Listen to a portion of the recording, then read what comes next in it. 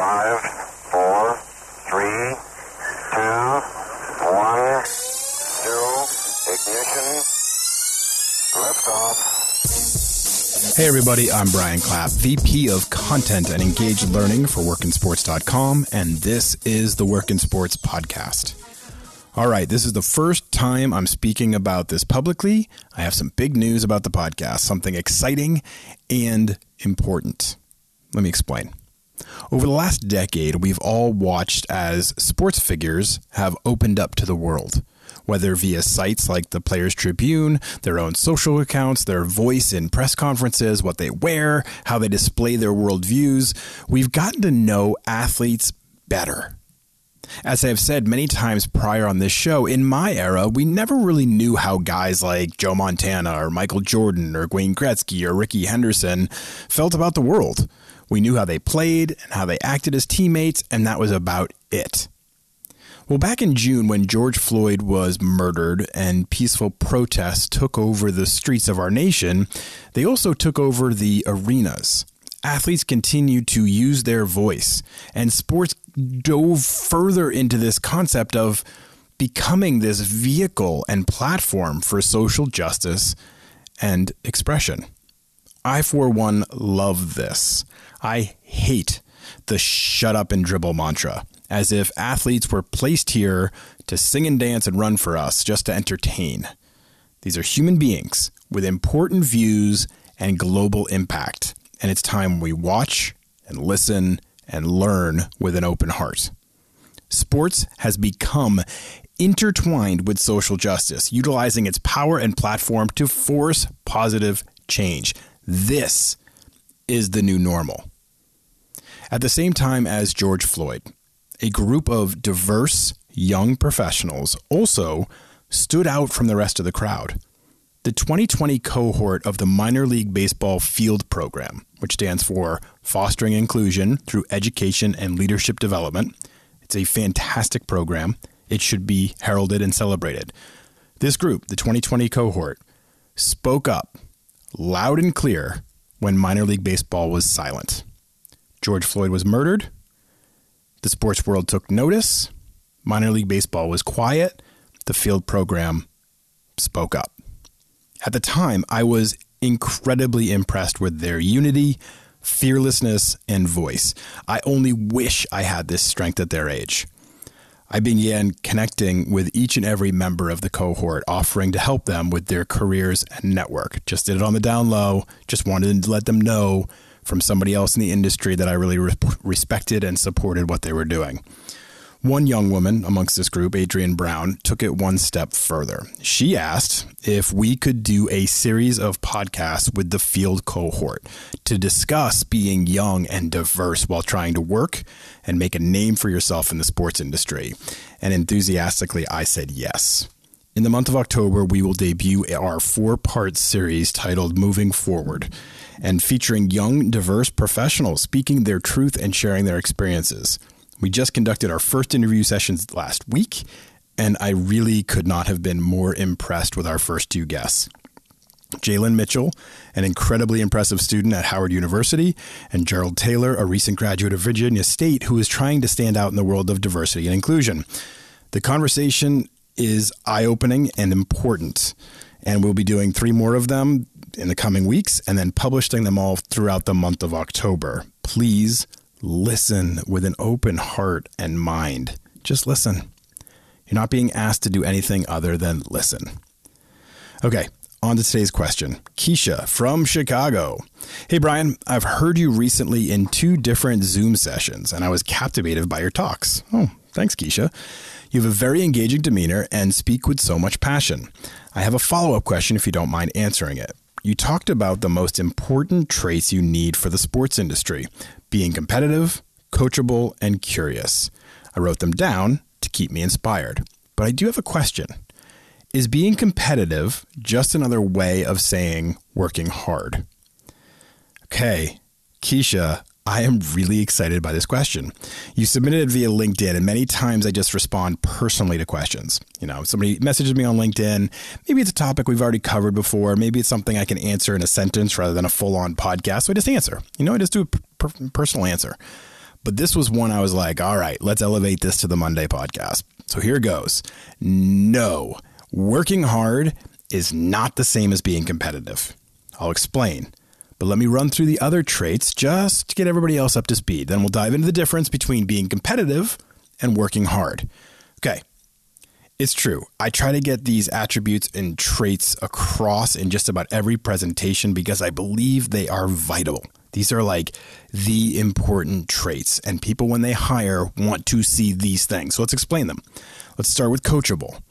I always look for new ways to articulate and back up my theories, right? Because this idea of being coachable, competitive, and curious is something I've said for a long time, but you're always looking for, as a speaker or as a teacher, you're always looking for new ways to cut through and get across to people, new ways to get the same message through so that more people absorb it. So I'm going to go at this a little bit differently this time. For those of you who have heard me talk about this before, my daughter, who is 13, was watching a show on Netflix this past weekend with Reese Witherspoon interviewing powerful women of industry to share their story and journey. We always like to steer our daughter towards girl power narratives so she knows she can do anything. I think that's so powerful to see others achieving and knowing that that could be your truth. Okay, the interview series is great. In one episode, Reese interviews the director Ava DuVernay, who directed Selma, 13th, Wrinkle in Time. 13th is an incredible documentary for those of you that haven't watched it. Very cool and inspiring woman. Okay. She talked about how she didn't go to film school, and she literally learned how to direct by watching director's cuts of movies, where the directors basically explain every single thing they did and why. I thought that was ingenious. That's a side note. Pretty incredible example, though, of being coachable. Like, she literally found out a way to learn things and found out a way to get to the top of her game by using those tools that were around her and available. She was creative in getting the knowledge she needed. But that's not even what I wanted to point out. She talked about hiring staff, and this is where I always perk up. You know, I'm watching this with my daughter. I'm thinking very much about my daughter, and yet she starts talking about hiring, and I'm like, wait, what? Huh? You know, and I'm listening very intently, right?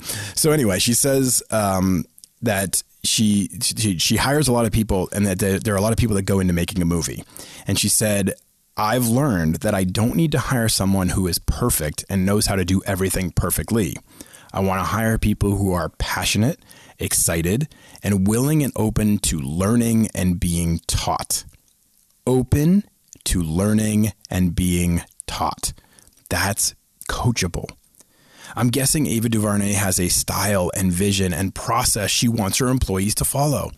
So be on board with that experience. Fall in line with your coach, your boss, your leader. They are trying to get you to do things in their vision that they want for your organization. Falling into that, learning and being coachable and following their process is so important. Open to learning and being taught. I say this all the time. The other part that she mentioned was she wants to hire people who are passionate and excited. I say this all the time. In the interview process, being excited and passionate sells you as someone others want to be around. And then being open to learning and improving is so important. Make it clear you are a continual learner and that you strive to grow and expand. And that is what excites you. You don't have to have it all figured out. You don't have to have every single skill. You need skills. You need to have some skills, right? You will likely never have it all figured out, but the journey to trying is what excites you. Secondary example, one of my favorite quotes is from Bill Belichick, Patriots head coach. Maybe you've heard of him. It's not actually a direct quote. It's more of like a philosophy. He says all the time, don't be an error repeater, meaning it's okay to make a mistake, but don't keep making the same mistake. If I've taught you something once and told you how I want it done, don't keep doing it the wrong way. That's all part of being coachable. Listening, learning, and putting the things you've learned and listened to work. Okay, curious. If someone asked me to describe myself, I'd say, I'm curious. I want to learn about everything. I find excitement in new things, new conversations, new careers, new experiences. In the sports industry, which is constantly evolving and changing, you can't afford to be just who you are right now and stay that way forever. You have to keep pushing. And the way you do that is by being curious. Learn about other things. Learn about analytics, esports, social media ad buying, zone blitzes, cover three, double switches, everything. The more curious you are, the more you are willing to expand your knowledge. And that's the type of people that are desired within an organization. Those who want to learn, push, and are curious to drive into new areas. And finally, Keisha, we get to your question. My favorite part of this conversation, hard work versus competitiveness, right? As I stated earlier, I look for better and new ways to describe my ideas all the time. I mean, I can tell it to you in my voice, but sometimes it helps to come at it from a different direction. So today, I'm going to channel my inner Kara Lawson. Kara Lawson is the women's basketball coach at Duke. She was an assistant coach with the Boston Celtics and the 5th overall pick in the 2003 WNBA draft. She won the WNBA championship in 2005, was an all-star in 2007, won the League Sportsmanship Award twice, and the Community Leadership Award once. In conclusion, she's a badass, and you should listen to her. And I'm going to share her story a little bit right now. Kara, in addressing her team at Duke, explained the difference between hard work and being competitive. She said, and I'm paraphrasing here, but just get it in your voice that I'm a women's basketball coach right now. Get it in your mind. Okay. She said, if I told one of you to line up on the baseline and told you that you have a certain amount of time to do a certain amount of sprints, you'd do it. You'd work hard at it. You'd be out of breath and you'd be tired. Now, if I put 4 of you on the baseline, told you the same constraints, a certain amount of time to do a certain amount of sprints, would you run differently? Do you run differently when it is by yourself versus when you are running against others? If I give you a task and give you some constraints on the task, and it's a hard task, as your boss, your coach, your leader, I can force you to work hard. You can't force someone to compete. They either have that in them, that innate desire to beat everyone else around them, or they don't. Okay, so that's Kara Lawson. Now back to me. In life, you will work hard. You'll have hard days, hard assignments, hard challenges. That is completely normal. Competitiveness is different. It is a frame of mind, a willingness to beat and outdo everyone around you. That you work differently when others are given the same task, the same challenge as you. You are lined up against them. That's competing. That when given the challenge of work, you see it as a chance to not just work hard, but a chance to win. I'll give you an example. When I first started at CNN Sports Illustrated, I was an editor cutting up game highlights. Now, this is a meritocracy. At the beginning of each night, you start your shift and get your assignments. There are 10 to 15 editors each night, and I wanted to be the one getting the best game. So there's 10 to 15 of us. We are working the same shift from 6 at night until 2 in the morning. There is an allotment of games, right? They are not assigned out evenly. It's not like, okay, you get the lead story this night and you get the lead story tomorrow night and you get this important game the next night. It doesn't work that way. The best people rise to the top. It's a meritocracy. So there's 10 to 15 editors each night. We're all given the same essential task. We're editors. We're going to be editing game highlights. Our bosses assign out who gets the top jobs. I wanted that lead story every night. I wanted to be on the top game of the night because that meant I was the best. And my bosses who gave out the assignments knew it. In the real world, it's a meritocracy. There isn't a rotation of different people getting the lead game each night. The best performers get the best work, and I was always dying to be the top dog. I didn't want to get assigned 3 games a night, do my work well, and go home. 3 random games. Do some crappy baseball game or some low-level basketball game that nobody cares about that might be in the last block of the show. That wasn't good enough for me. I wanted to get the top games of the night, do my work better than anybody else, and get the top games again tomorrow night.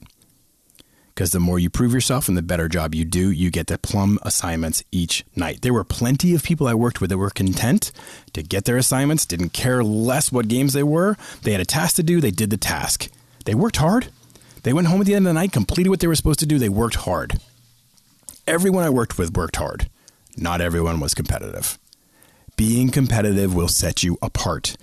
Add in being curious and being coachable, and you are unstoppable.